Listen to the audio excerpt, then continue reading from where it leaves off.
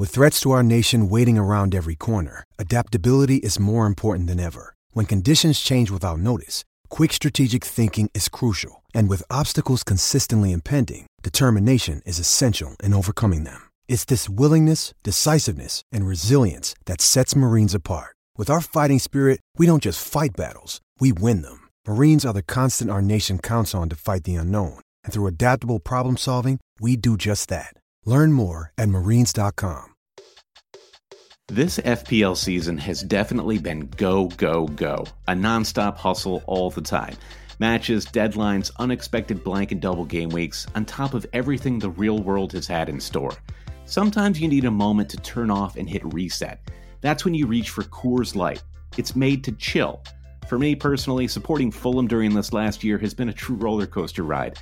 Honestly, when that Adama Traore goal flew past Areola in the 92nd minute of game week 31, the only thing that saved my mental state, the only thing that calmed my nerves, was cracking open a Coors Light. There's only one beer out there that's literally made to chill, and that's Coors Light. The mountains on the bottles and cans even turn blue when your beer is cold. That way, you always know when it's time to chill. When you need to hit reset, just open a Coors Light. It's mountain cold refreshment made to chill. And listen, everyone, summer is pretty much here. It's about to get hot in New York. An ice-cold Coors Light is such a perfect way for me to beat that summertime heat. Coors Light is the one I choose when I need to unwind. So when you want to hit reset, reach for the beer that's made to chill. Get Coors Light and the new look delivered straight to your door with Drizzly or Instacart. Coors Brewing Company, Golden, Colorado. And as always, celebrate.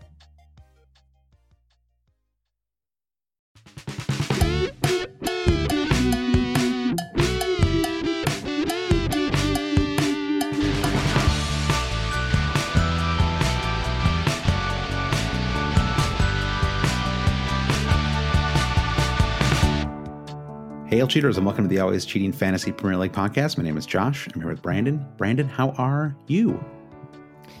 Josh, I feel like I'm better than you were Friday after that Leicester Southampton game.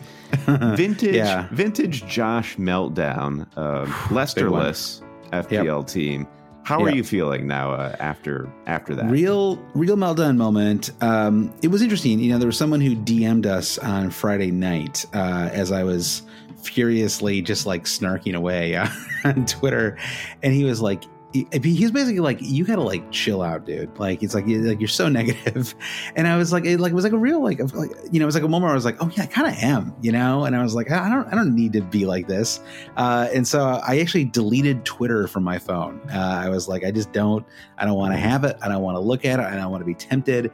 And it was funny how many times over the next couple of days I was tempted to go online and tweet out some snark, you know, just about, like a real whatever. Snark addict, like a real snark addict. And I was like, but I'm actually feeling pretty good now. And so, like, everyone talks about it. It's so cliche, but like breaking that social media addiction, even for like 2 days, is such a healthy thing to do. Like it's so useful. And like I was just watching matches, and I wasn't like compelled to like jump on and like, you know, talk about them or like get my words out about them. And so, you know, and the thing was, I mean, so Friday night was insane. I mean, that match, that ceased to be a match once that red card took place. Now, maybe that says more about Southampton and the fact that they basically gave up, right? I mean, I can't imagine being a Southampton fan after that game. You'd want to fire everybody, right? Yeah, it does point to maybe the rot is beyond control at Southampton. They've been on a downward trajectory for a couple of seasons now, and you see an abject performance like that, it's just kind of like, screw this, let's go home. It's it's worrying. It certainly tells us a lot about Southampton, as it did basically put all these Leicester attackers in the spotlight. Yeah, and I just find it so hard to really properly evaluate Leicester assets still in fantasy, because you know they have these two matches. The Newcastle match a couple of weeks ago, they won 5-0 after an early red card, and then this Southampton match they won 9-0. And Brendan Rodgers must really hate Southampton. I mean, I don't know if if it's personal. I don't know if he doesn't like Huizenhoedel. I mean, but to keep all of their best players on through the bitter end was was it was really piling on. And so yeah, it was a weird one, like what does that match look like in a normal? I still think they win. Maybe they win 4-0 instead of 9-0. It was so freakish, I think is the best way to describe it. Right. So, of course, this is the tale of game week 10. I was on Jamie Vardy on Friday night feeling great, and you had no Leicester assets, defensive or offensive, feeling very poorly. Right. Come the end of game week 10, our total game week points are separated by just one. So it's like as one goes up, the other goes down, and vice versa. And I kind of knew after Aguero didn't start Saturday morning that I was basically going to break even on the game week, even after an insane Vardy performance.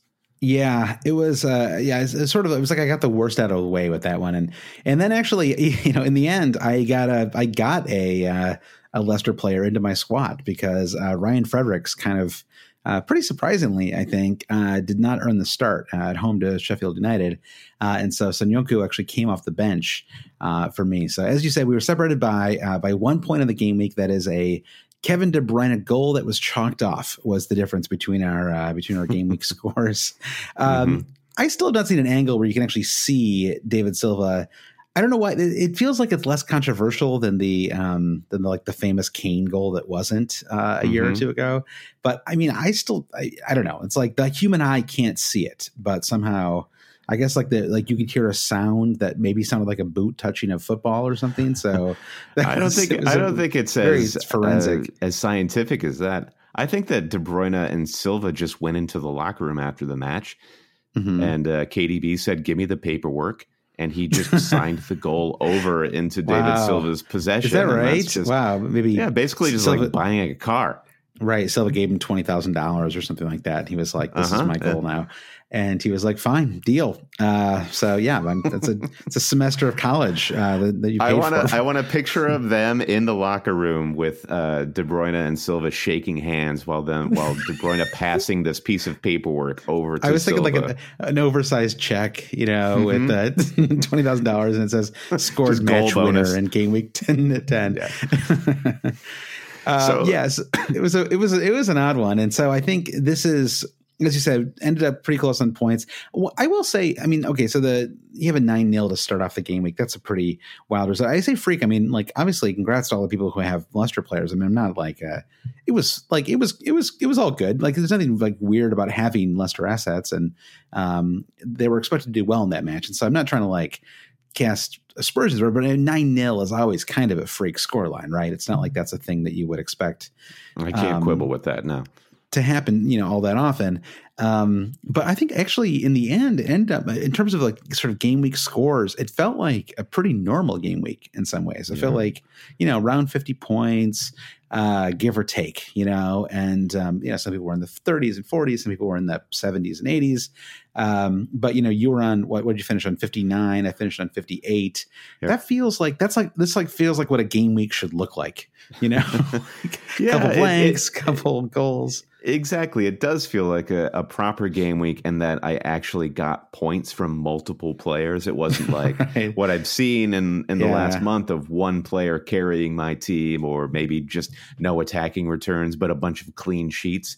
It feels very par for the course for this season because all of my points came from attacking returns and none from defensive assets. I mean, another high five for Matt Ryan for somehow getting points for just walking on the pitch. Like what a legend. I know. I kept waiting for that 6th save. I was like, I think he got his last save in like the 55th minute or something like that. And I was just waiting for that one last save. Yeah. Yeah. Well, wait, didn't he get it? I think he ended up on 5. So he got, that's right. It was 5 saves. So he ended up, they conceded 2 goals. So he was on 1 + 1, only 1 point for the saves, and then 2 bonus points. Yeah, I think I was fooled because he ended up he was on 1 bonus for a long time and then got up to 2, and I just must have lodged in my brain. I assumed he got that 6th save. Yeah. The rare 2 bonus points from a keeper in a 3-2 win, which, you don't see that often. So, yeah, for me, it was the week was defined by the high of Vardy's hat trick 20-point haul and the low of my captaining Aguero and his 1-point cameo. The theme of this episode is we need to talk about Aguero or we need to talk about so-and-so. So we'll come back to Aguero and talk about what, if anyone owns Aguero, what we need to do with him. But, you know, the Chelsea match was a fun one to watch, both because we're Americans and we love to cheer on our one Christian Pulisic. And he looked great. But it was one of those where if you're a Mountain Abraham owner, as many are, you're just like, I'll take those assists. That's fine. It felt like just like a casual viewing experience. It was like a pure watch in which I had two big FPL assets involved. You know what I mean? I do. I mean, I kind of felt the same way. Someone actually posted that I think the number of managers who have both Tammy and Mason Mount is only like 25%. So, you know, when they both return, I mean, it's still better than better than 75% of the other managers out there. But it did kind of feel like, it felt like kind of was like, well, we all have these guys, you know, but I felt the same way. It was a fun, that was kind of a fun match. I was kind of shocked. I mean, there was a moment where they scored 2 goals in the second half, like kind of rapid succession. And I was like, wow, they're winning 4-0 at Burnley. You know, like that is just not a place where I expect to see a team up 4-0 55 minutes into a match. I don't care who they are. Even Man City, I'd be surprised if they're up that much, you know? So, Chelsea are playing really well right now. And it's really interesting. I mean, I don't know what, you know, I guess we can save this for in a few minutes, but, you know, the whole thing with Pulisic now and Hudson-Odoi and whether they played together, whether they're competing for, obviously Hudson-Odoi came on and Pulisic stayed on. And so maybe you do Pulisic, Hudson-Odoi and Mason Mount, and then Willian is like on the bench. But I don't know. It feels like there's 4 players for 3 slots right now. So it's kind of interesting. That is the problem. So, I banked my transfer. You banked your transfer as well this week. So we're both with 2 free transfers heading into game week 10. And Saturday was great because I actually did get into the top 400K. That was my game week 10 target. So I was there briefly, but not owning Mo Salah or any Liverpool assets outside of Virgil van Dijk. Losing that clean sheet, you know, a minute into the game. Yeah, so that dropped me down to around the 550K, but it's my 5th green arrow in a row, so I'm feeling really good coming out of game week 10. Yeah, I mean, I think that you should. I mean, you know, we had that, you know, we talked before about setting goals and how you can turn things around. I mean, you know, in hindsight, I mean, you were 2.5 million overall rank in game week 5. And now it's game week 10 and you're at, you know, 500,000, right? So you've leapfrogged over 2 million teams in just 5 game weeks. So clearly, you know, and you and I were looking at you and I are actually separated by 3 points right now. You have 3 points more than me. You're at 554. And I'm at 630. Right. So 3 points right now is the difference between 550 and 6. It's 80,000 jump just for that, you know, that many points. So if you're really down right now and feeling like, oh my God, I'm in the millions or I'm 800,000, whatever, you know, I mean, the distance between where you want to be and where you are is not nearly as great as you might think it is. And you're really still 1 big game week away from making a massive leap. So, you know, I think that's definitely something to keep in mind. Anything you want to highlight in your game week 10 score, your lineup or anything like that? Not really. I was glad I got the goal from Salah. That was getting kind of frustrating. And I actually thought he played a pretty good game. You and I were talking about this, you know, before we first started recording, you know, the ankle thing, but we just reread Klopp's comments before we went live at the pod. And it was actually pretty encouraging. He's basically like, there was no need to risk him. We had other players we could bring on. It's just going to be a little bit of a kind of a niggling thing for a little while longer, but we're not worried about it. And so unless he's just making that up, it sounded pretty encouraging to me. And so I feel good about that. I think, you know, because I actually thought he was really aggressive in this match, which was what I wanted to see. I feel like I hadn't seen that version of him in a while where he was just shooting and shooting and shooting. I mean, they weren't great shots and they were getting, you know, Gazzaniga basically like piled up the saves on, you know, just on just Just catching Gazaniga.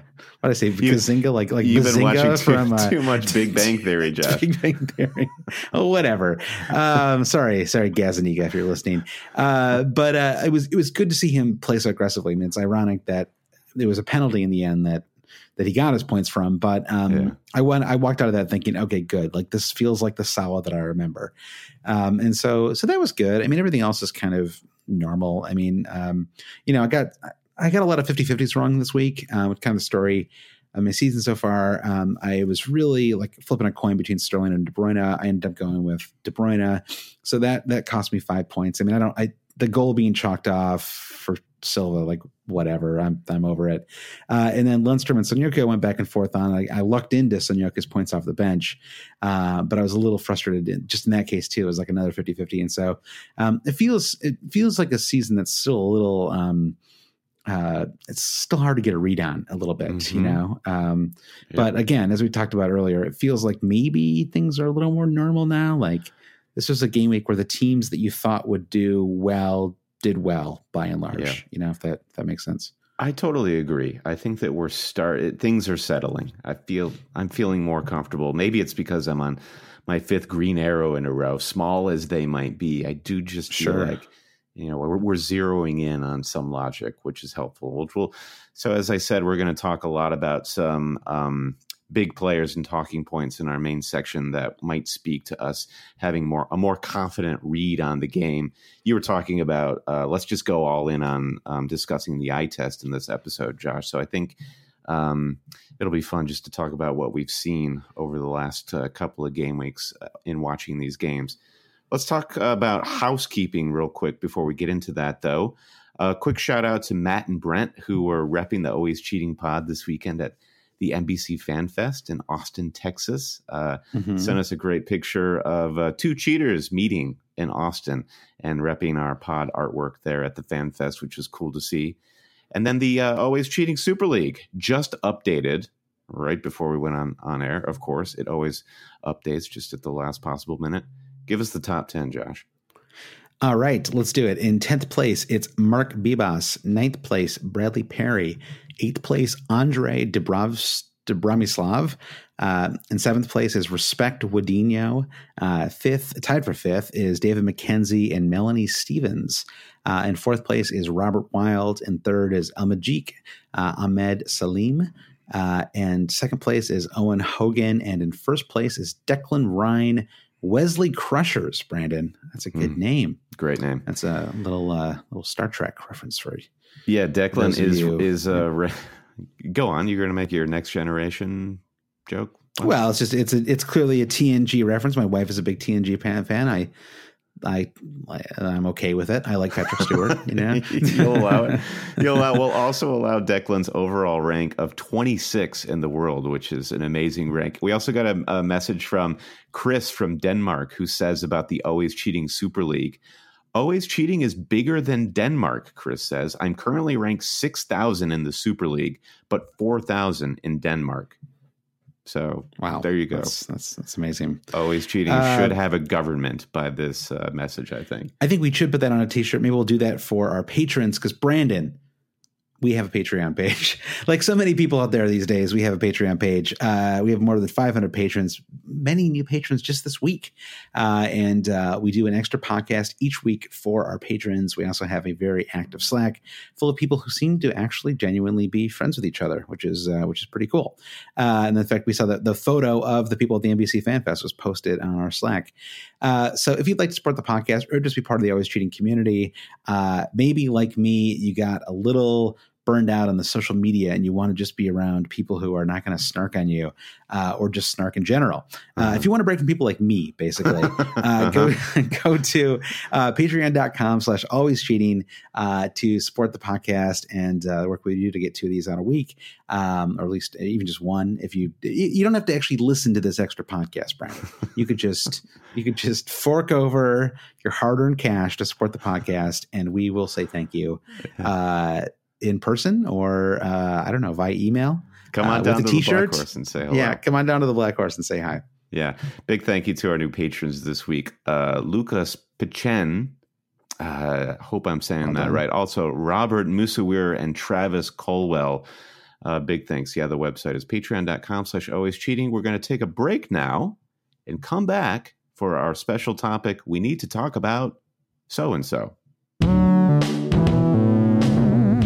Brandon, we're back. This week's topic, we need to talk about so-and-so. We need to talk about Kevin De Bruyne. We need to talk about Sergio Kun Aguero, and so on. So let's get a couple questions in, Brandon. All right. Mm-hmm. We need to talk about everyone on Manchester City.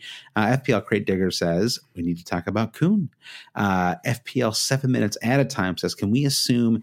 I feel like people should put their names in parentheses or something, you know? It's like if you're calling all these people FPL, it's like, who am I talking to? That one is really elaborate too. FPL 7 minutes of added time. I mean, that's very specific. Tricky. That's an incredible amount of added time, I have to say. It's a lot of it. Yeah, there were 6, I think, in the Norwich game, which I was a little surprised by. So he says, can we assume KDB is the only safe City asset to own and just rid ourselves of the weekly headache? Guessing whether Aguero or Sterling will start. An FPL button says, City with a clean sheet this game week and a high chance of another next game week. Is it worth buying into their defense with the difficult fixtures coming up and the big rotation risk? I feel like that's a classic question that answers itself. Yeah, you know, right. The Ouroboros style there. So, all right, we talked a little bit. You mentioned this earlier, but I think one thing, there's like the eye test, you know, much maligned, I understand, or can be maligned sometimes. Some people believe in, some people don't. Most people that don't believe in the eye test, though, simply don't have eyes. And I'm very sorry if you were born without eyes. And it's really, you know, it's a rare thing. But elderly people, Brandon, we have a lot of elderly listeners. Yeah, if you have to squint while watching the television. Yeah, exactly. Maybe you listen on the radio. I know. Doesn't Joe from Fantasy Football Scout? I think he listens to a lot of matches on the radio. He mentioned this. Yeah, but to me, you know, you hear Joe talking about the ear test a lot, and I subscribe to the ear test as well. Mm-hmm. That's fair. They're kind of linked, aren't they? All right. So anyway, Man City eye test. Let's start off with Jesus and Aguero. Take them together. Yeah. What do you think? I mean, can you have either one? I mean, obviously we're going to do this with kind of a fantasy, within a fantasy framework. So can you have either one in fantasy right now? 2 seasons ago, we were in this same situation, and the firm answer was you can't have either one because they will rotate. And when we saw this as soon as Jesus arrived at the Etihad, and I think we all got really spoiled on Kun last season because Jesus had his injuries, and you know, even when he did come back from injury, the form was very spotty and he just couldn't be played. Mm-hmm. We got it in our head that Kun was the man. He would, at least at home, supersede any idea that Pep would play Jesus. And now I think where we are is we're finally back to where we were 2 seasons ago, where you can't have either one of these guys because the rotation is real. I mean, would you believe that Jesus now will just play in every single match and Kun will just come off the bench? What's weird is I don't even get it. Like, doesn't Sergio Aguero just seem like a comprehensively better football player? Like, in every way? So let's talk about the ear test. So when I was listening to this that's the name of this podcast, by the way, Brandon. Now we have to call this podcast the ear test. Yeah. So when I was watching the City Villa game, I don't know if it was because I was an aggrieved Kun owner, but I was like, Jesus is not playing the ball as well as Kun would. He is not taking up the positions as good as Aguero would. It just didn't feel like the best solution. So what my eyes are telling me is that Aguero should still get the opportunities. I feel like Aguero is an artist and Jesus is a battering ram. And it's like sometimes you want one or the other, I guess, you know, in your forward. Mm-hmm. But it always feels like Man City just flows a little better when they've got Aguero out there on the pitch and Jesus. I don't know, you know, and again, you never know what your biases creep in here because I'm still stinging about him willfully refusing to pass to Kevin De Bruyne last game week, and maybe that's still. Right. But like, I don't understand. I mean, Aguero has had an awesome start to the season, I don't know. I'm just a little surprised, and he had he had a brace in midweek, and that was a Tuesday game. It wasn't like so the Tuesday to Saturday turnaround was fast, but it wasn't not that fast. It wasn't crazy. It wasn't like they traveled, So that's my question, right? Yeah. Is that it's not like they're managing Aguero's minutes because he's coming back from this heel problem that was mentioned a week ago. He played the full 90, and they brought him. You think if he has an injury that's being managed, he plays fewer minutes than that in the Champions League, and maybe he gets a few more minutes or no minutes at all on the weekend. So there's just something that doesn't feel quite right about it. So the big question here is, all right, so our eye test, you and I both, our eyes are telling us that Aguero is still the better player than Jesus. So this level of rotation doesn't make full sense to us. But the real question that I personally need to answer, and a lot of our other listeners need to answer, is, do we just need to dump Kuhn before game week 11? Is this the priority? Or is it worth having $12 million in your FPL squad for the off chance that he does or doesn't get rested against Southampton?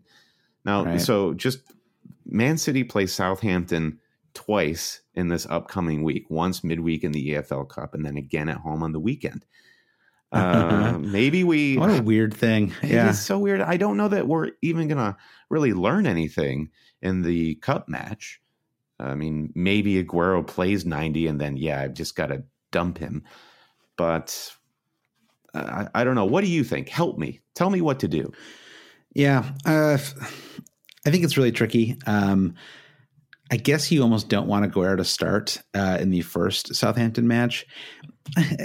Pep is just I don't know. It's like, it feels very boring to just do like the Pep's going to Pep thing and just sort of move on from there. And I think in some ways it's a little overrated too. I mean, some of his rotation is pretty, sometimes it's inexplicable. It really is. But other times like right now it does feel like they're sort of getting rotated one in the other. But I mean, Southampton just lost like 512 to nothing, like 2 days ago. Record breaking. It's very hard to drop one of the three best strikers in England before a home match against them, and I think I would, I guess if I was in your position, I would hold him for one more week, but I would not captain him. I would not captain or vice captain him.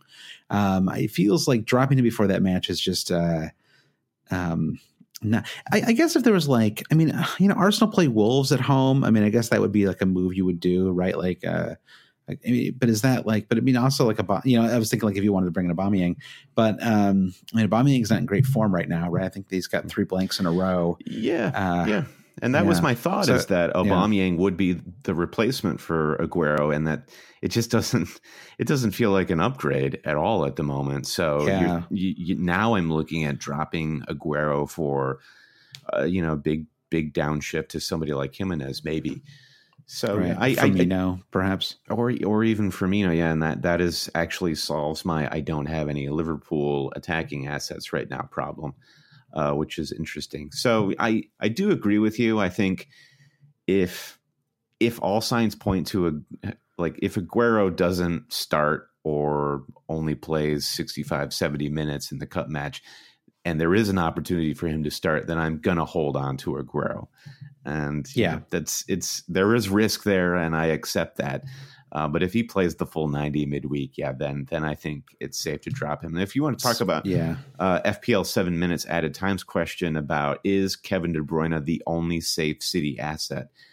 I think the question that is actually being asked here is, what do you think about Raheem Sterling? Because I think Sterling is up there with De Bruyne right now as pretty nailed on to the starting 11. And would see less rotation than anyone else in that midfield, Bernardo and David Silva included. So it was a rocky patch there with Raheem Sterling for the last month, but I'm more certain than ever that I'm keeping both Kevin and Raheem Sterling in my midfield. They are not going anywhere. Yeah, I totally agree. They're not going anywhere. I think the interesting player is Ben Mendy, who probably should have had an assist if not for the Phantom Silva boot on the ball thing. Yeah, that was a huge swing, by the way. I go from 12 to 6. 2 hours after the match. I mean, I don't even have Mendy, but wow, that must have.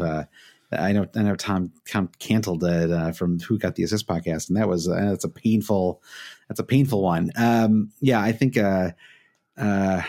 I don't know. I mean, he looks a lot better. I had not been really on the Mendy train at all, and I felt like he finally kind of looked a little. There was just, I mean, if you saw Mendy like the first 4 weeks of last season, right? Like whatever, 6 weeks or whatever, before he went down with injury again, basically, he looked like the world's greatest attacking fullback. Is that too far to go? I mean, have you ever seen anybody quite like him those first few weeks? The word hyperbole does come to mind when you say that. However, yeah, I mean, it's like kind of did yeah. Well, he kind of did in a way that like a Sherman tank looks like the best tank that ever was. It was great tank. Is one of the best, but there's not a whole lot of grace to Mendy's game. So I don't watch Mendy and or listen to him with the ear test and think this is pure poetry. Sure. But more Jesus than Aguero. Yeah. Yes. Effective, very effective, at least going forward. I mean, it's sort of a Trent Alexander-Arnold sort of conundrum is, can Mendy really defend? I mean, he can definitely create a dynamic attack for your team, and that's what you have to really like about Mendy. So yeah, it doesn't matter, I guess, right? You know, it doesn't. The clean sheets don't matter anymore because they're dead. clean sheets are dead. But do we want this a Man City defender at all? Is my bigger question, because actually the bigger question is, sure, Mendy, great. I mean, City's a great team, and 5.9 to buy into Manchester City is decent, but I am all about not spending any money in my defense right now, and 5.9 just seems too rich. Yeah, and given how the season is tracking, I mean, you said it. I agree. The idea that I would have, because I'm not going to drop a Liverpool defender. I mean, maybe I should, but I'm not planning to drop Van Dijk. Well, we're going to talk about Trent in a minute, so let's hold on to that. Let's hold on to Liverpool for a moment. Let's move on to Jamie Vardy first, though. Couple of questions here once again to get us started. FPL. Oh, wow. Let's talk about the FPL titles. FPL_FPL says, is Vardy really a must-have? Luke Wilson says, is Vardy worth a hit to get over Wilson? We'll talk more about Wilson, the truth, in a moment. I don't think people heard. It was a little late into the podcast when I started talking about the truth last week, so I'm gonna reiterate my point.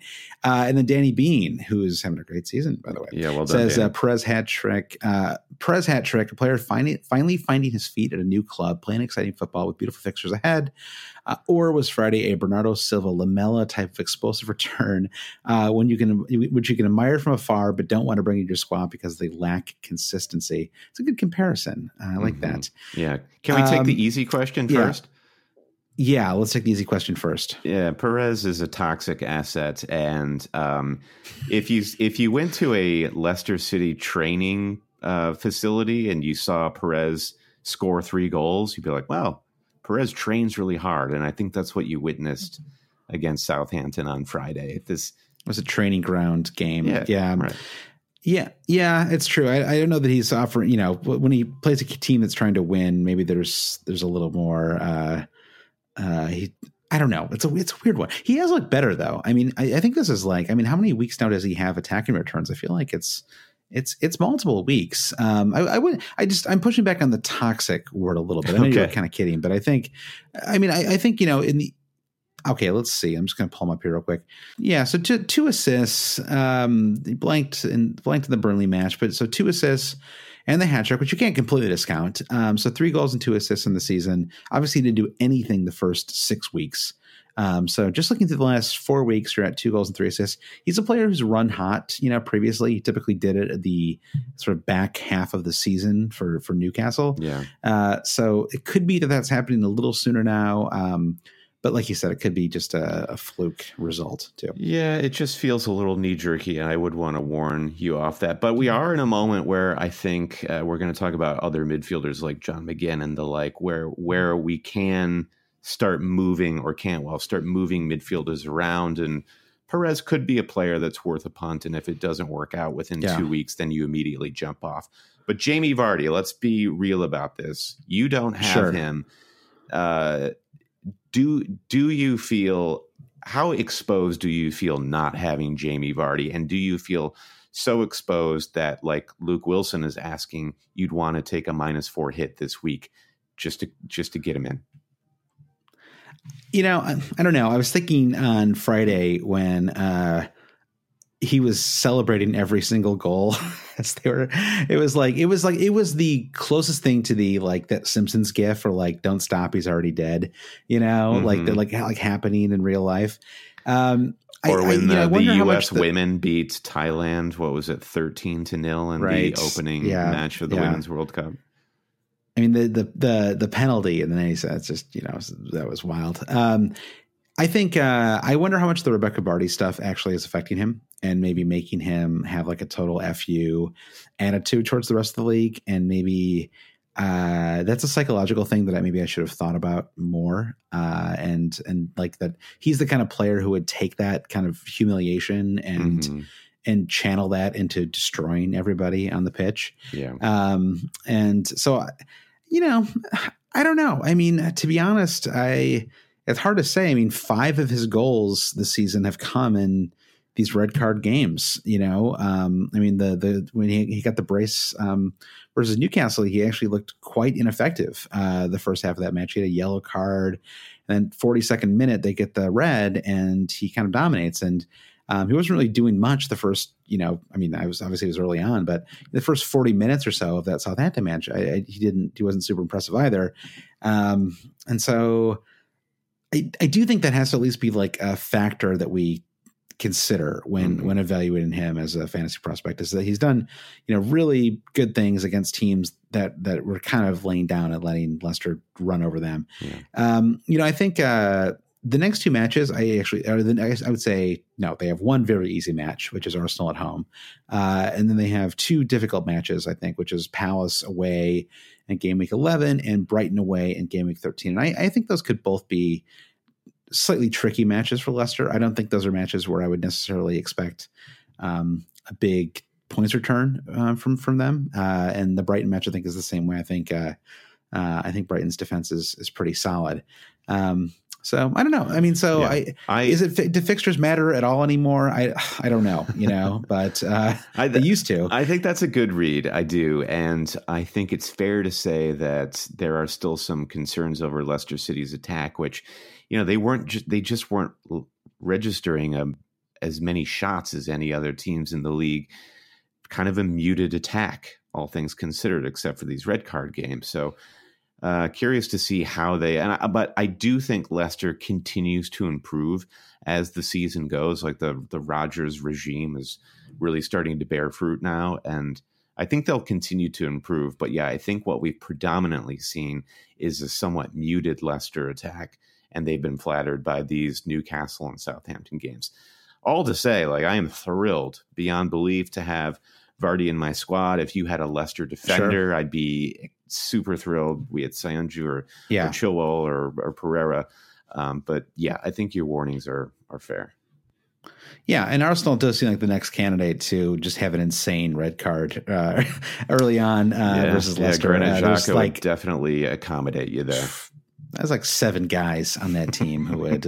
I can't believe they got away with no red at the end of that. Did you watch the end of that Arsenal match? No, I didn't. That was wild. You didn't? It was amazing. I was watching the end of the Norwich. Sorry, I'm talking over you. Yeah, that's okay. They both had a lot of extra time, but Guendouzi basically tackles Will Zaha, I was very surprised he got away with the yellow there, but I guess it was not quite a clear goal scoring breakaway opportunity. I don't know. It was a strange one. So. It's neither here nor there, Brandon.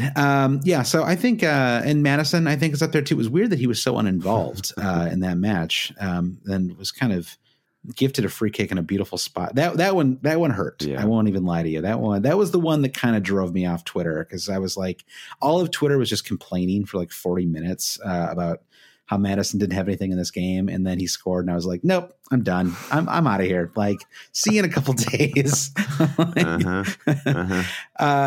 So yeah, he gets finishes on 8 points, but he didn't do anything. It's an 8 points. It's very flattering, I think. Well, I think depending on the match, Madison can play farther up or deeper, and in a situation like they had against Southampton, was just like so much empty space in the middle of the park, Madison could freely receive the ball and just play off the passes and initiate the attack. There was no reason for him to just be arriving into the box because, other people were just walking it into the goal. So it kind of doesn't surprise me. But yeah, good on everyone who got that got that Madison goal.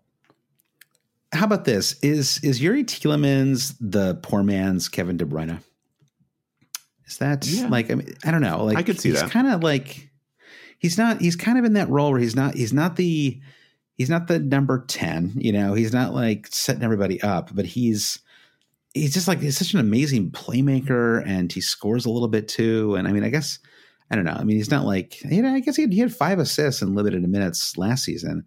So actually he had 3 goals and 5 assists in the second half of the season last year when he joined the club. 3 goals and 2 assists on the season so far.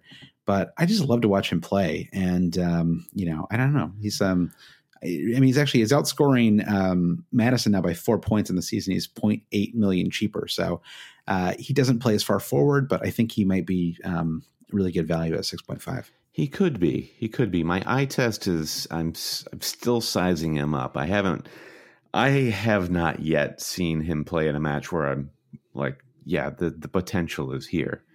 But yeah, I just think he's good. Like, talk about eye test. I just think he's just a good player. Like, I don't know. I'm really, fantasy might be, maybe he's not a great fantasy asset, but he's just I just like him as a player, I guess. All right, let's move on to Salah and Trent Alexander-Arnold. Pompey in Uganda says, what do we do with Salah? That Joe guy says, can we talk about Trent Alexander-Arnold, underlying stats in general? He's expensive in Liverpool, can't keep a clean sheet, but he's creating an insane amount of chances, and I feel like it's all going to click soon. Yes, I'm going to take the second question first. The Trent thing is, I don't know about you. I feel like I am just dodging bullets left and right, not having him on my team. I mean, this guy, it feels like he should be getting double-digit attacking returns in every match. Yep. He's on like every free kick. He's on corners. He's putting these Kevin De Bruyne level balls in the box. I mean, how is he not getting more points? It's a very good question. He looks fantastic. He looks so good. It's really the lack of clean sheets that is diminishing the priority level for me. I now have exact money to move Virgil van Dijk to Trent Alexander-Arnold, and I think some people would say, well, what are you waiting for? But Liverpool, they just cannot keep a clean sheet, and that's okay. I mean, they play Man City and game week 12. Yeah, there's that looming match in game week 12. So I'm just kind of trying to put it off until then as long as I can, and I'm hoping that their prices don't fluctuate between now and then. But yeah, this kind of runs counter to what I was saying earlier, in that my big priority is moving money out of my defense as quickly as possible, because I don't think anyone over 4.8 is looking like they're worth what you pay for them, except for Trent Alexander-Arnold. Now, I guess you could group Robertson in there, and maybe, where do you stand there? The question of, well, I'm 0.2 shy of Trent, so I'm just going to go for Robertson, and I don't think that's significant. Like, I feel like it is pretty significant. I mean, I know that they're like tied on points right now, but I mean, to me, it's a fluky thing. I just think that I think Trent Alexander-Arnold is the absolute premier fantasy asset. He's the one that I like every game week I sort of try to figure out if I can do it, and I just have too many other issues. But I think one interesting test is just you just like see how many like bonus points he's racking up in every match. He hasn't really, because they haven't been keeping clean sheets, he hasn't been getting bonus points. But even just as you track his BPS, exactly, he's just I feel like he's right. Like he's just doing really. It's not like, remember a couple of years ago with Dusan Tadic, there was this feeling like, well, Tadic is underlying stats king, but it's not really like the pit, like you're not seeing it on the pitch, and I think the issue there was really just that he didn't have people who were good enough around him, right? I mean, once he went to Ajax, he was like a huge part of an awesome team, and so clearly it was just kind of it was more of a Southampton thing than a Tadic thing. But I think with Trent, I just think it's kind of unlucky right now that he doesn't have more. Yeah. I don't know how you could watch him play week in and week out and not think that he's an amazing asset, an amazing fantasy asset. And when you've got a world-class player, a world-class striker in Mo Salah, and every single free kick in the danger zone, Trent is pushing him off the ball and saying, I'll have that. I mean, obviously Salah is willingly giving Trent that free kick because he's really good they at play them. together. Yeah. But my point is Trent is surrounded by world-class attacking players, and he's still the first choice to take a lot of these direct set pieces. And that kind of tells me everything that I need to know about him. So we're obviously both on the same page with Trent, and he is the one premium defender that we're really vouching for. So then there is the matter of Salah, where everyone's like, do I need him? Do I not need him? But he's kind of still steadily ticking along. I mean, I think if Salah blanks against Spurs, if he doesn't have that penalty, then maybe it's a slightly different conversation. Yeah. Yeah. I mean, it would definitely be trickier. And then Aston Villa match will not be easy. I don't think they're going to be, shut out or anything like that. I don't know. Yeah. I mean, we talked about this earlier in the pod. So, I mean, I guess I'm sticking with Salah. I still rate him really highly. We're seeing it every week in the, every 3 weeks in the Champions League. I mean, this guy is like scoring for fun in that. And I just think it's a little, his XG is off the charts too. It's been great the last few game weeks. And so I just think that it's kind of, a little unlucky with him. And, I think that he's going to come good. And I don't know. I mean, again, like we're talking about the eye test here. I watched that match and I felt like Salah was shooting all the time. He was on the ball. He was really aggressive. He was calling for the ball. And Spurs, I mean, the Spurs are a reasonably solid defense. I mean, that's probably a 1-1 match if they don't concede that penalty late in the match, So Serge Aurier continues to be one of the most ridiculous professional footballers in the world. It's just like what a strange sequence that led to that penalty. But to like successfully tackle and then untackle and then concede a penalty, very, very strange. Yeah. That's funny. Christian Eriksen, man, like what, just on a side note, like that is like a sad thing. Eriksen, right? I mean, he's just like playing out the string, isn't he? Like he's not even a factor anymore. He's just a I don't even know why they play him. Like he's just, I don't know. It's like, I don't know. I'd be so frustrated as a Spurs fan right now. I don't think it's sad. If I worked in an office and someone who, one of my peers just kind of like stopped doing their work on time and it was kind of shoddy, and I knew that they could actually go get a job at another office across town, I'd be like, get out of here. I don't want to see it. I guess that's true. In this case, it's really that it'd be more like if you were the guy and your boss walked up to you and said, you can't leave. You want to leave? You want to go to their job? No, you can't leave. Sorry. Yeah. And you're like, but I don't want to be here anymore. And they're like, sorry, bud. Yeah. You can't leave your job. You can't. I'm the one who signs your $1 million checks. And that's true. Yeah, you can't feel too bad for him. He's making a ton of money. He's making more in a week than I probably make all year. So let's keep that in. But still, it's got to be. It is. It's weird that he's still there. So anyway, we're getting far away from fantasy here. Let's move on to Callum the Truth Wilson. Brandon got a lot of flack about the truth and how whether the truth is a lie. FPL Awesome calls him Callum the Troll Wilson. Oh no. Dave Genfer says, how many blanks do you need before you change a nickname? Brandon, I'll repeat what I said last. Actually, why don't you do it? Okay, explain what the truth means as a nickname. The truth is something that you can't handle and that you can handle at the same time, and I think that's what Callum offers you. He offers you, the truth. It's kind of like he's not it's kind of like looking into the face of God. Like you kind of can't do it or you'll die, but you want to do it. Brennan, I had every opportunity to call him Callum the Greatest Wilson or Callum the Legend Wilson, but no, he's the truth. Okay. And the truth is that Bournemouth really suck right now. They are dreadful.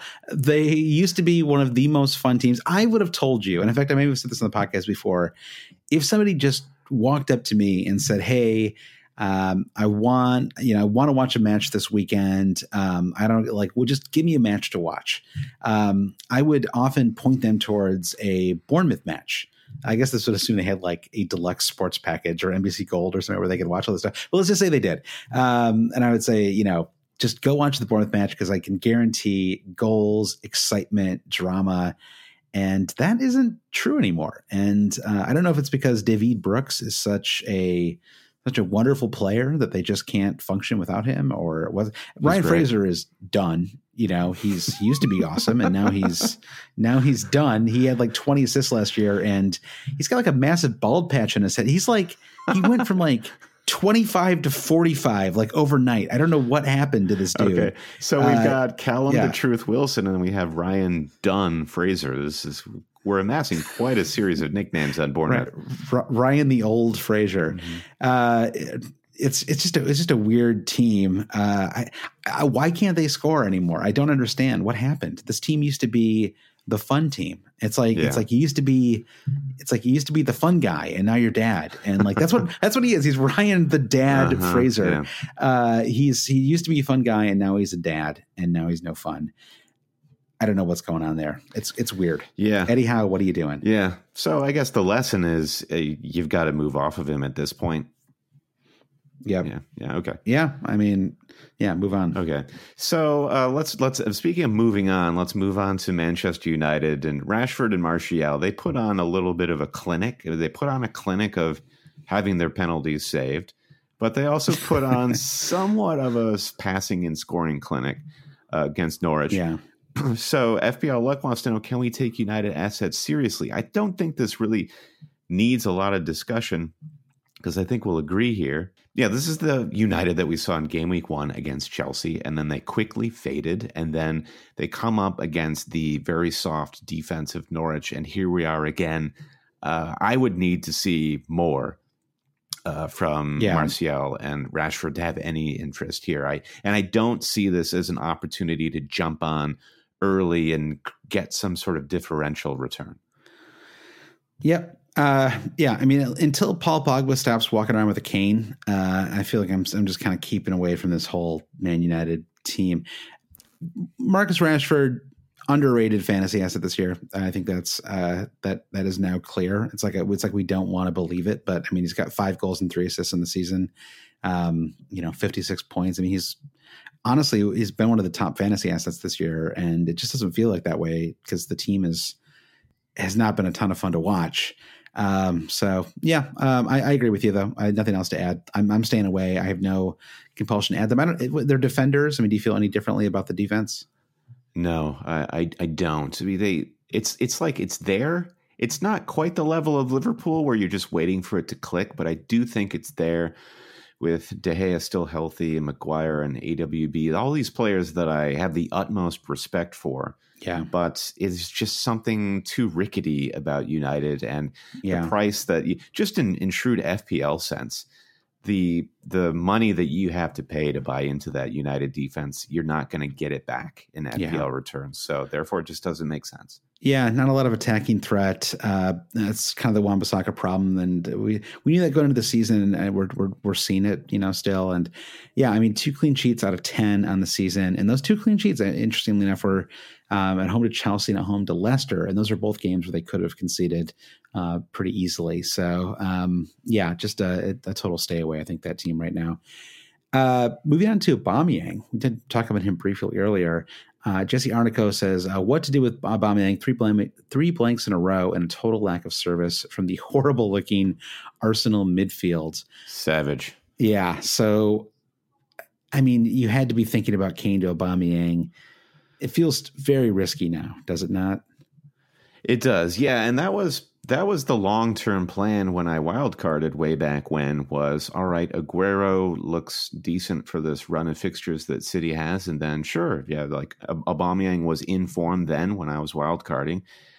And I was just going to wait until this great patch of fixtures for Arsenal. Little did I know that Arsenal were going to look like they were on the verge of imploding in ways in which you never thought possible for an Arsenal team. Like they've tried to implode in every conceivable way, and here we are. We're Emery just has a different plan for implosion, it seems. So yeah, totally. I couldn't in good faith move from Aguero to Aubameyang, particularly because we were like with the truth. Aubameyang he was scoring FPL points every single game week. He's gone off the boil, and that is a huge worry for me. Now, I think the bigger question is, it's easy to say if you were looking to get Aubameyang in, caution, maybe don't get him in. The harder question to answer, I think, is if you have Aubameyang, do you jump ship on him right now just because of the poor team form, even though if you look at the fixtures coming up for Arsenal, home Wolves, then it's Leicester away, not great, then Southampton and Norwich in consecutive game weeks 13 and 14. It's a decent fixture still to come. Yeah, and Wolves have kind of a center back crisis right now too. With Bali is out, right? Yeah, and I think he's out for a long time. And Ryan Bennett, I believe, is still out as well. I don't think he played yesterday. I think he's or today, excuse me. Let me double check that. Did not play today. Came off injured in the Southampton match in game week 9. So they don't really have a ton of. I mean, I think Den Docker actually played out of position as a center back today.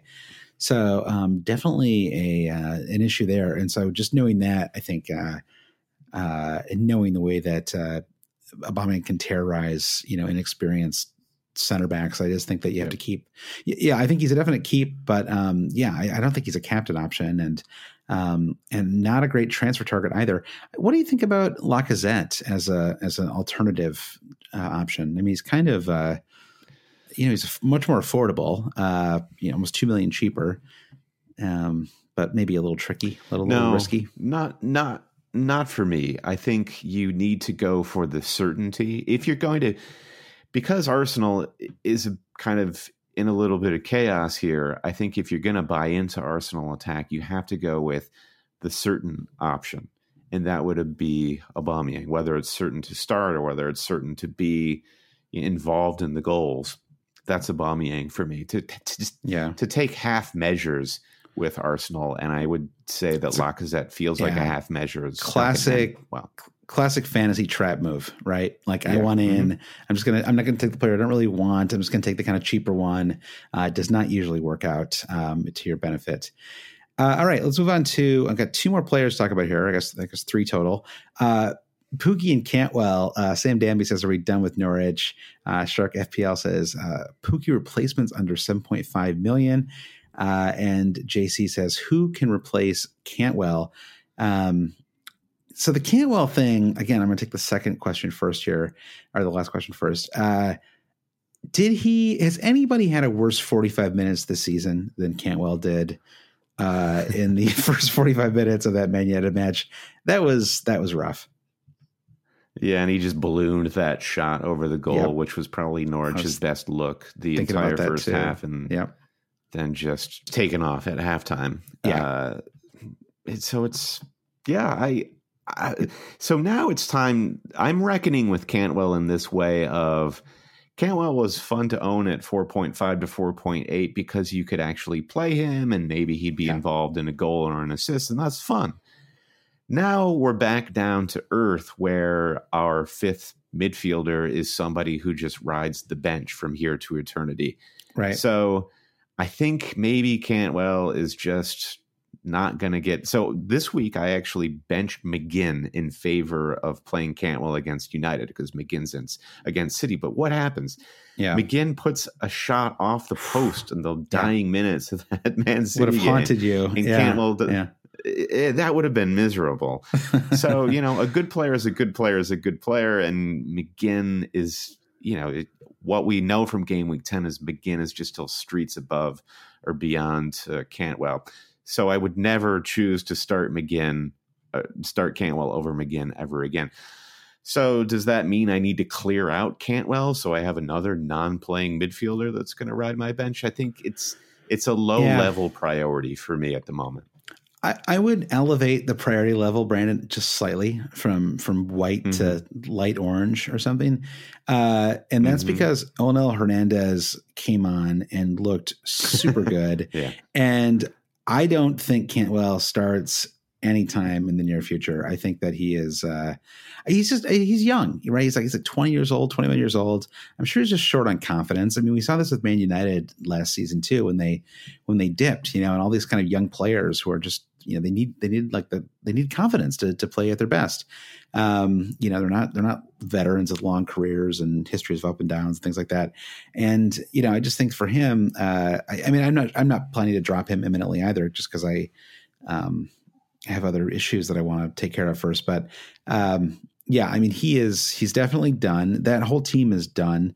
It's now looking pretty for them. I mean, the first half of that match was, Cantwell was bad, but that whole Norwich team was terrible. And they could barely get they were in a home match, the same place where they, took Chelsea down to the wire, the same place they beat Man City a few weeks ago, and they could not get the ball into their own half for the first, effectively for the first half of the match. They're just absolutely pinned down by Man United, who has they have a pretty solid defense, but they're not incredible. And I just remember I watched that and I just thought, okay, this is it. I don't care what happens, injury wise. I have to.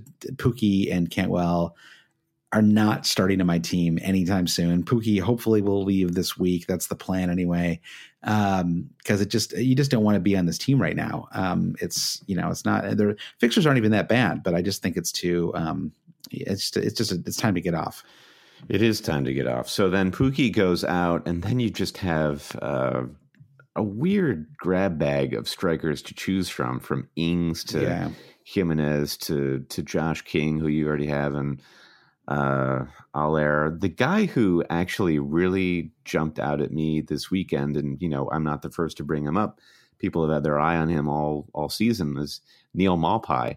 And actually, one of our producers, Jeff Husby, was asking me about Maupay earlier in the season. I was like, you know what? I just haven't seen enough Brighton to make a real confident call on any of their newish players. And I feel like I've now watched enough Brighton to where I do feel like they are creating enough. And I like Maupay at $6 million. And I think if you're looking to find a little cash and get rid of Pukki, he would be a great option. Yeah. I like him too. I think, he got super lucky. I was shocked that they called that a penalty, given the incredibly high bar for penalties called this year.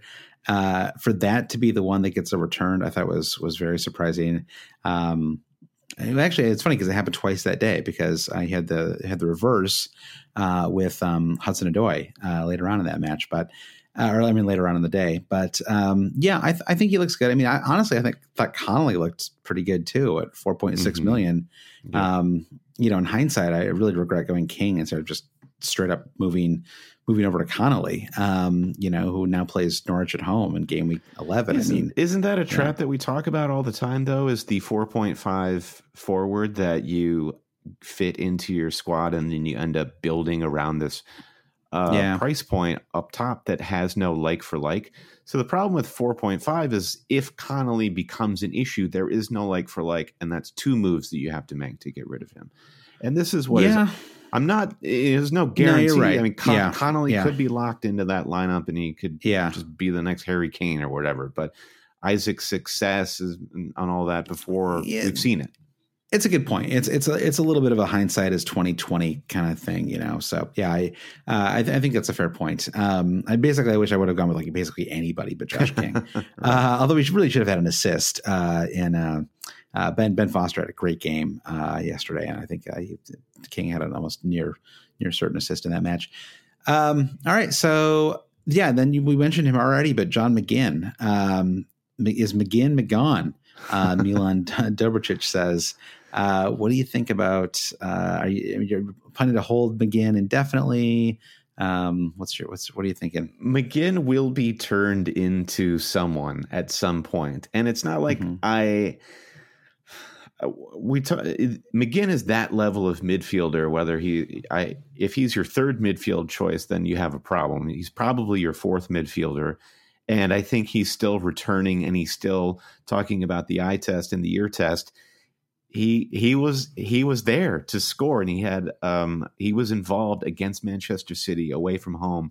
He's still showing all the signs of life that I want from him, just not getting a lot of FPL returns. The problem is he's competing right now with Mason Mount, and Mason Mount is not moving for my team at all. So to make room for a Liverpool attacker, McGinn will be McGinn.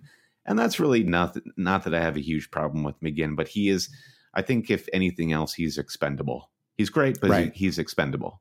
Right. It's fun to say McGinn too, for sure. So absolutely. All right, let's take a quick break, and we'll be back with our lightning round and a brief look at game week 11. Brandon, even though you and I both have beards of different length, you have more of a Civil War general beard. I've got a slightly more modern beard, a beard that allows me to move in different circles. Yours sort of locks you into a chameleon beard. Place.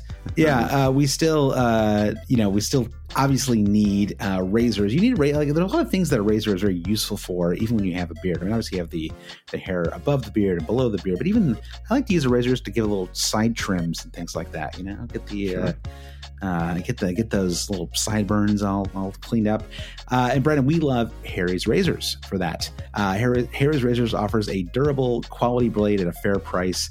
You can join the 10 million people, you the listener, can join the 10 million people who have tried Harry's and claim your special offer at harrys.com/Blue Wire.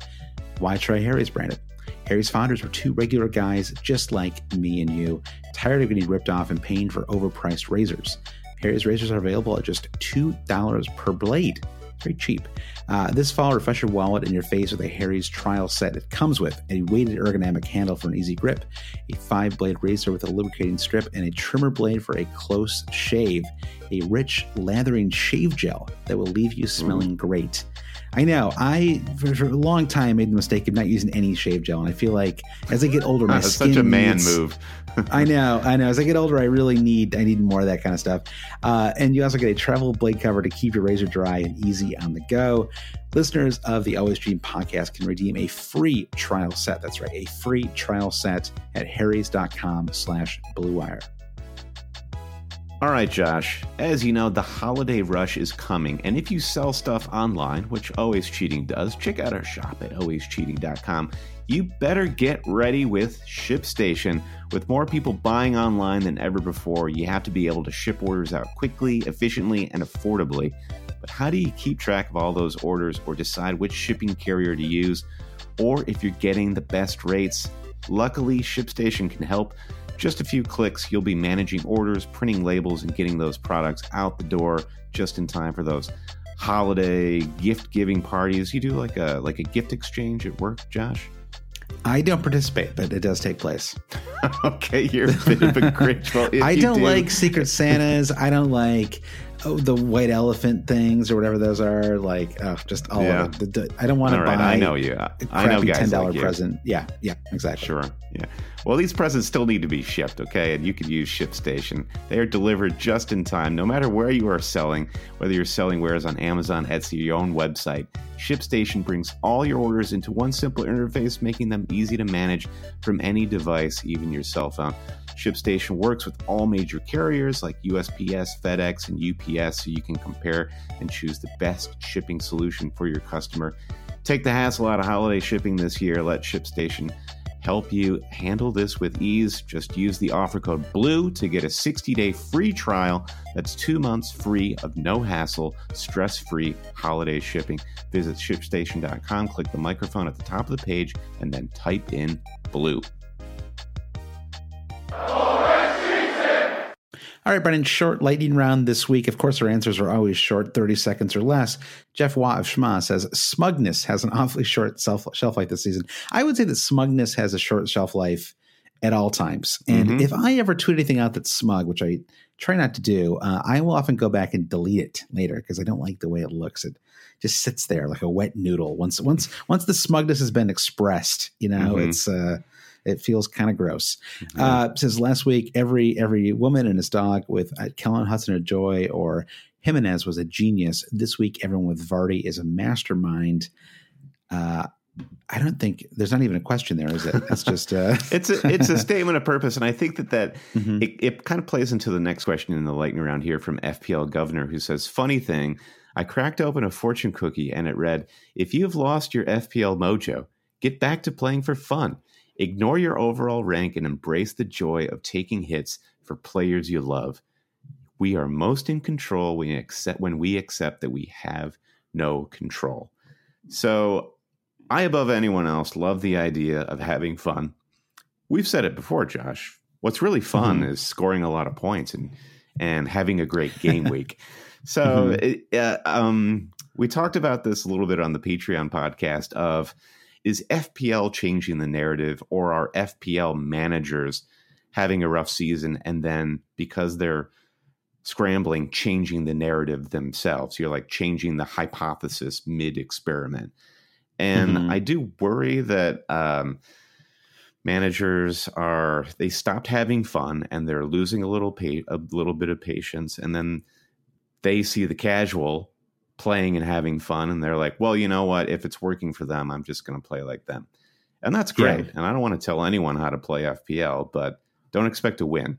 And don't expect to. You better be ready to have fun just by making crazy transfers, because you probably won't be having fun scoring a lot of points.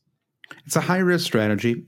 Sometimes it can pay off. It almost never does. However, it's a tough spot because the answer, what I think is probably the right answer, is to not panic. We talked about this earlier, right? 3 points right now is 100,000 spots or 80,000 spots. Do you know how easy it is to outscore the first place person in your league by 14 points? It happens all the time. Just it happens constantly. Just hit the captaincy, or get a couple of clean sheets and get matches where they get blanks or whatever. It's just, it's very easy to make up even 40, 50, 60 points this early in the season. We mentioned it before. It feels like we've been playing this season forever. It started in August, but we're barely a quarter of the way through. We just cracked the 25% mark this weekend. Midway through the match or midway through the I don't know, the 3 PMs or whatever. So there's still so much time left this year. 3/4 of the season still has to get played. It's just not a time to be like, I'm giving up and I'm done. And this is advice that I should be taking myself more, honestly. But I do think that, I think that's part of the frustration, actually. It's probably that a lot of people know this, they know that this is the right way to do it. And to think, oh God, it's going to take me 4 weeks to get where I want to be. It's going to take me 6 weeks. It might take me through the festive fixtures. It makes it feel like a real grind, And I think that might be what people are feeling a little bit too. Is like, and then you're just like the person at the casino who's lost, $200, in the first hour, and they're like, well, I'm going to go get $200 cash out of the ATM. I'm going to go put it on black. And if, and if it works out, awesome. And if not, then fair enough, and then it doesn't work out. And they're like, oh my God, I just lost $400. Like, how did that happen so fast? And then you're just really kind of swimming. So, it's like really boring to give the kind of conservative answer here, but, I do think it's worth keeping in mind, even if like the strategy isn't something that that you agree with us on, to at least keep in mind how close most of these points are still, and how few points separate most people. Your season may not be going the way you planned, but it's actually very easy for you to jump over the people you're trying to jump over. Yeah. And at this point, I think a lot of people, and we can talk about this too on the podcast, is, well, this transfer didn't work or that player isn't in form. But really, if what has happened consistently every single week for me is I have missed my captain. If I hit my captain 50% of the time, which I haven't, I'm having a completely different season. And there is that 25, 35 point swing from where I am now. And I'm probably right around the top 100K and in striking distance of some type of target that I have. So maybe it's less like you can't get your transfers right and you're feeling less confident in your reading of FPL assets. Maybe it's just that you're missing the captaincy one too many times, which is totally not the fault of your strategy. It's just kind of dumb luck sometimes. Yeah, I mean, how many times has Sterling had a big match this year where he just didn't get anything out of it, really? Just as one example. So yeah, I think there's been a little bit of maybe. I think I don't know. I mean, I don't know, a little bit of bad luck. I guess it feels lame to say that. Of course, it's always luck. You're not out there playing. But yeah, I think maybe a little more bad luck and for the managers who play a slightly more conventional style. I'm not saying it's a better style. I don't want to like put a value on it, but certainly a more conventional style has not really been rewarded this season. Yeah, please play the game how you want to play and how you have fun. That is obviously the ultimate goal. I don't want this podcast to ever be about us telling people like the proper strategy. To me, like this podcast is best when. Honestly, I wish we had talked about this at the first part of the podcast. I feel like it's on a lot of people's mind right now. But like the how to play and what the best approach is. But like to me, the podcast is best when it's just you and I talking about what it's like to be a fantasy manager. Like like the fun of it, the ups and downs of it, the experience of it. And I never wanted to be you and I just sitting here like pounding the table, telling people what transfers to make. Because that I feel like other people do that. I don't know. Other people do that, and I don't want to do that. However, let's move on to the next question of the lightning round, in which we have an opportunity to tell someone what to do. All right. Shiva FPL, who actually sent us a great email, so thank you for that, Shiva. Appreciate you listening to the pod. Wants to know, if I can do Zinchenko to Chilwell for free, should I go for it? Chilwell's next two, not the best, but it's great after that. Also, the price rises are about to go into effect. So they've happened. You put Soyuncu on the bench this week against Southampton. So I'm wondering how you're feeling about the Leicester City defense right now and for somebody like Chilwell. Well, I mean, I was going back and forth between Lundstrom and Soyuncu. I mean, I don't think Southampton had been held scoreless all season. And Lundstrom is kind of a multifaceted player, right? He's sort of he's classified as a defender, but he also is playing as a midfielder, pretty advanced midfielder. And so there's sort of two ways you can get points from him. Whereas Soyuncu is not even like he's not a particular, I guess he's on corner kicks, but that's really it. He's not a player who's going to generate a lot of attacking returns. He's kind of like even Johnny, what's his Johnny name? Evans. His other center back. Even Evans has a little more flair, I feel like, in his game.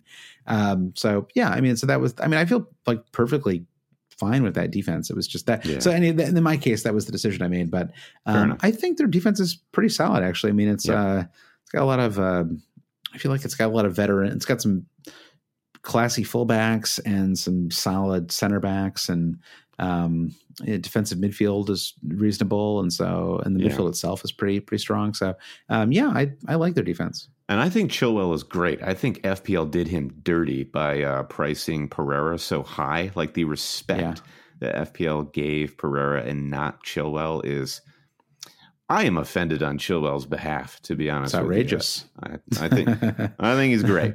I think everyone should buy Chilwell. Let's do it. Zinchenko to anybody, I would recommend. The photo of Zinchenko in the hospital bed making the rounds before the game week deadline was amazing, because everyone's like, this is the only way in which you can confidently ascertain what Pep's lineup is going to look like. If you just start circulating pictures of his players in hospital beds, you're like, I have identified one player who will not be in the 18. I know. That was, that was, I mean, it's just crazy that it didn't come out until after he had surgery. Like there's, I guess no journalists are plugged into any of these clubs. Like, I guess that's like the answer, right? Like, how does this stuff never break? It's extraordinary. If this is American sports, I don't know. I guess I am complaining about it. It's just annoying. Like, I was trying to think about how much more I would enjoy fantasy like Premier League fantasy, if it was like NFL fantasy, where there were injury reports and injured lists, and they were updated every couple of days. And like just how much more I would enjoy it if I had any read on how healthy these players were. So. But anyway, is that not a fun element of the game? The mystery? No, that's not fun. No, I mean, I think about being on a wild card before game week 3 and it not coming out until after the game week started that Gabriel Jesus was out for a few weeks. That would have made Aguero, an absolute top transfer target. Yeah. That's just a secret thing that doesn't get released. Mo Salah not playing last weekend was incredibly frustrating. In that case, it was kind of marked a little bit, but afterwards Klopp comes out and he's like, Salah was never going to play. I don't know where anybody got that idea from. And I was like, well, from your words and, the things he had said. You made lied. It seem like he might play. All right. Anyway, let's move on. I've got 2 more questions here. FPL Wahoo says, sub 9 million strikers, Abraham Wilson and question mark, is a 3-4-3 viable without a striker about 9 million? Is it better to move Pukki to a sub 6 million option like Ayew or Mape and invest elsewhere? I think I'm really high on Jimenez right now. Yeah. I just think he's back in form. He's I don't know. Like, I mean, they're going to be done with this Champions League. The Europa League in a couple of weeks, and they'll have like 3 months off from that. I don't know. I guess it's not a couple weeks, it's like 8 weeks or something, but like, I don't know. I feel pretty good about that team and the sort of the form they've rounded into. And he's kind of my if I don't bring in Jamie Vardy, then Pukki to Jimenez is the move that I'm very strongly considering. They're away to Arsenal game week 11, but I mean, that's almost a good thing at this point, right? Like you'd almost consider that a plum fixture. Yeah. Yeah, I would agree. And a 3-4-3 I think that's the formation I want to be playing, at least in the short term. Yeah. And I think we now have a read on enough strikers and a lot of strikers that we've mentioned throughout this pod that are below 9 million that are really viable. But yeah, if you have Abraham and Callum Wilson and then blank, I mean, even at this point, maybe Callum Wilson being moved to Jamie Vardy and then figuring out what that third spot is going to look like. And maybe you can even afford somebody like Marcus Rashford in that spot. I don't know. You basically not that you want Rashford because I think we are staying away from United assets, but you have a little more flexibility with the price. Maybe if you turn Callum Wilson into Vardy. Yeah. I think. Wilson to Vardy would be a great. If you have the money to do that, that's just that's such an easy move to make. If I brought in Vardy this week, I would have to burn 4, and I don't know. I kind of mess up my structure a little bit there too, so I'm not sure I'm going to do that. All right, the final question in our lightning round here is from FPL Tractor. He wants to know: is the quote "use your wild card in the international break to catch the double price rises" thing a myth? So I assume Tractor is bringing this up because we have an international break after game week 12. If you still happen to have your wild card, you are incredibly disciplined. Well played. The question is probably, is it worth waiting until after game week 12 to trigger this wild card? If you have like upwards of 3 or 4, maybe a few more moves that you want to make now, just play your wild card right now. Yeah, I think so too. And the double price rise. I don't know. You're better at doing the money game than I am. Yeah, and I think that the last international break where did I play my wild card over an international break? I can't quite remember. Price rises have been a little weird this season, and I don't think they've been crazy. And things are settling a little bit right now, and I think we're only seeing a big series of price rises on huge bandwagons like we saw with Leicester City assets this weekend. So I think we're at that point in the season where you're probably not going to catch a double price rise to make money and then sell a player on your wild card. So I wouldn't worry about that. Yeah, and the thing about price rises is unless you keep flipping those players again and again and again, they're often going to come back anyway. Something like Timo Pukki was at 6.5, went up to 7.2, now he's back to 6.9. So you're not. It's hard to really bank a ton of value because often you have other problems in your team that you have to fix, and so you end up having to hold on, and you can't just keep flipping again and again and again. Right. All right, should we talk about game week 11? Do a little preview? Sure. Yeah, let's do it. Okay. Fixtures for game week 11. Saturday, we start with the early kickoff. Bournemouth v. Manchester United. Arsenal hosting Wolves. Liverpool, interesting fixture, away to Aston Villa. Captainable fixture, definitely, if you're a Mane or a Salah owner. Brighton hosting Norwich. Another captainable fixture here with Manchester City. Home again, hosting Southampton. Again, we mentioned we'll learn a little bit about how City size up against Southampton because they play in the EFL Cup in midweek. Sheffield United Burnley, a battle of just a battle of British people, I think. West Ham host Newcastle, and then Chelsea. Another captainable fixture. Chelsea away to Watford. So you have to choose, Josh. Are you going to captain Liverpool away Villa, City home Southampton, or Chelsea away Watford? I mean, for me, there's no debate. I'm going to captain one of De Bruyne or Raheem Sterling in that match, and I guess the only thing that would give me pause is that if both of them started and played 90 minutes in midweek in the League Cup, which I just can't see happening.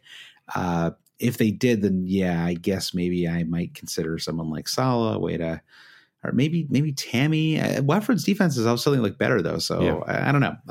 It's kind of a tricky one.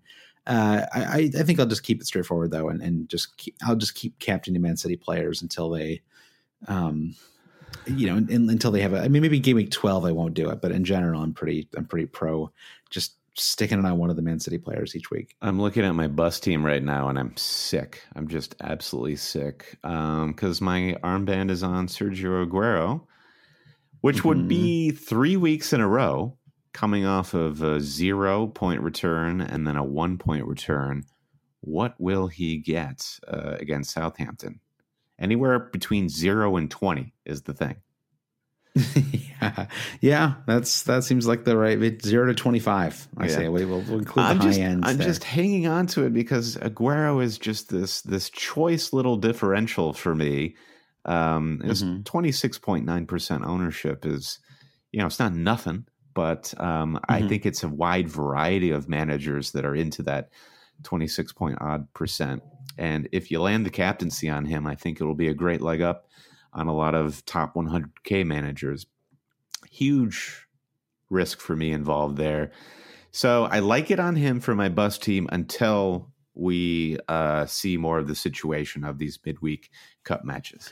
Yeah, fair enough. It feels a little risky to me, to be honest, but I guess just because I don't know. I mean, that was I guess why I didn't captain Sterling over KDB this week too. Is I don't know. Maybe I'm overrating that starting risk too much.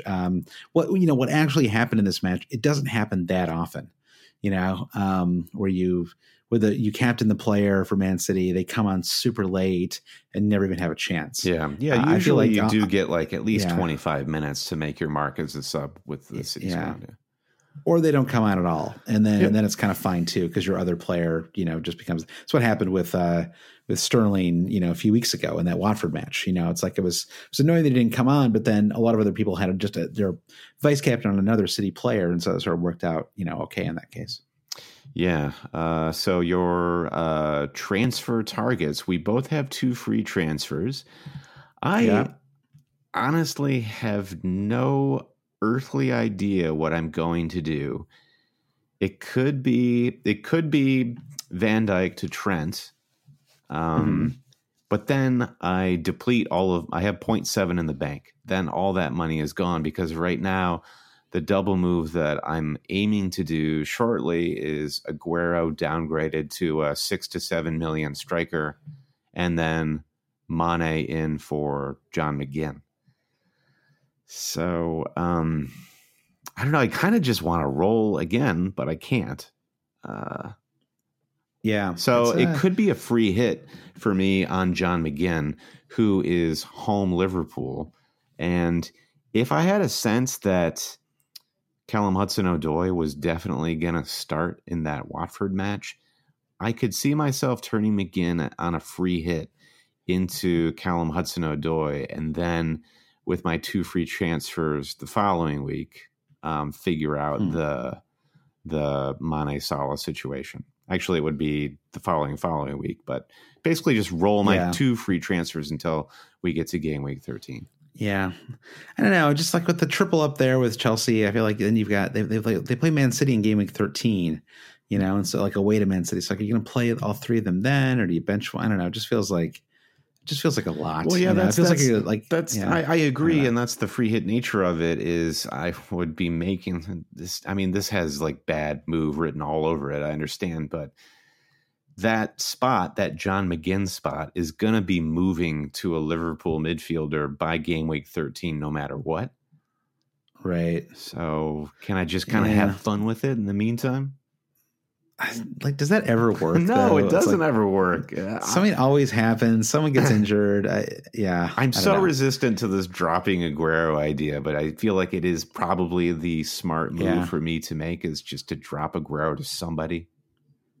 Yeah. Okay. Well, that's like I know this podcast is like super long already, but if you were in a free hit mode where you were just going to drop McGinn for somebody, who else would stand out? I'm just looking down the list. You probably can't afford David Silva. No, that's not a straight swap. You don't want. Wow, maybe Tielemans. Can you afford him? I guess that could be one. Yep. Yeah. So maybe that. I could do Tielemans. Funky. Yeah. Or weird. Or the other very workmanlike transfer is to admit that this Issa Diop transfer is one of the worst of all time, and dump him for somebody like a Leicester defender. That just kind of feels quite sideways to me. And I played Newcastle at home. I know it's fine. 11. So this West Ham defense is just absolute garbage recently. I know. It looked really good for a while there, didn't it? And it was a trick. At least they're cheap. At least you're not. Yeah, we should have done better. That's a good point. All right, so that's the pod. We have a couple of Sunday matches. They're kind of not hugely. I guess there is the Leicester match, but and then it's Everton Spurs, and not. Often that would be a big fantasy match, but I feel like that won't be very much of one. We haven't talked about Everton at all this game week. So let's just sign off. Let's just move on. Bye. We talked about Leicester plenty already. Mm-hmm. Yeah. So if you'd like to support the podcast, once again, you can go to patreon.com/alwayscheating to do so.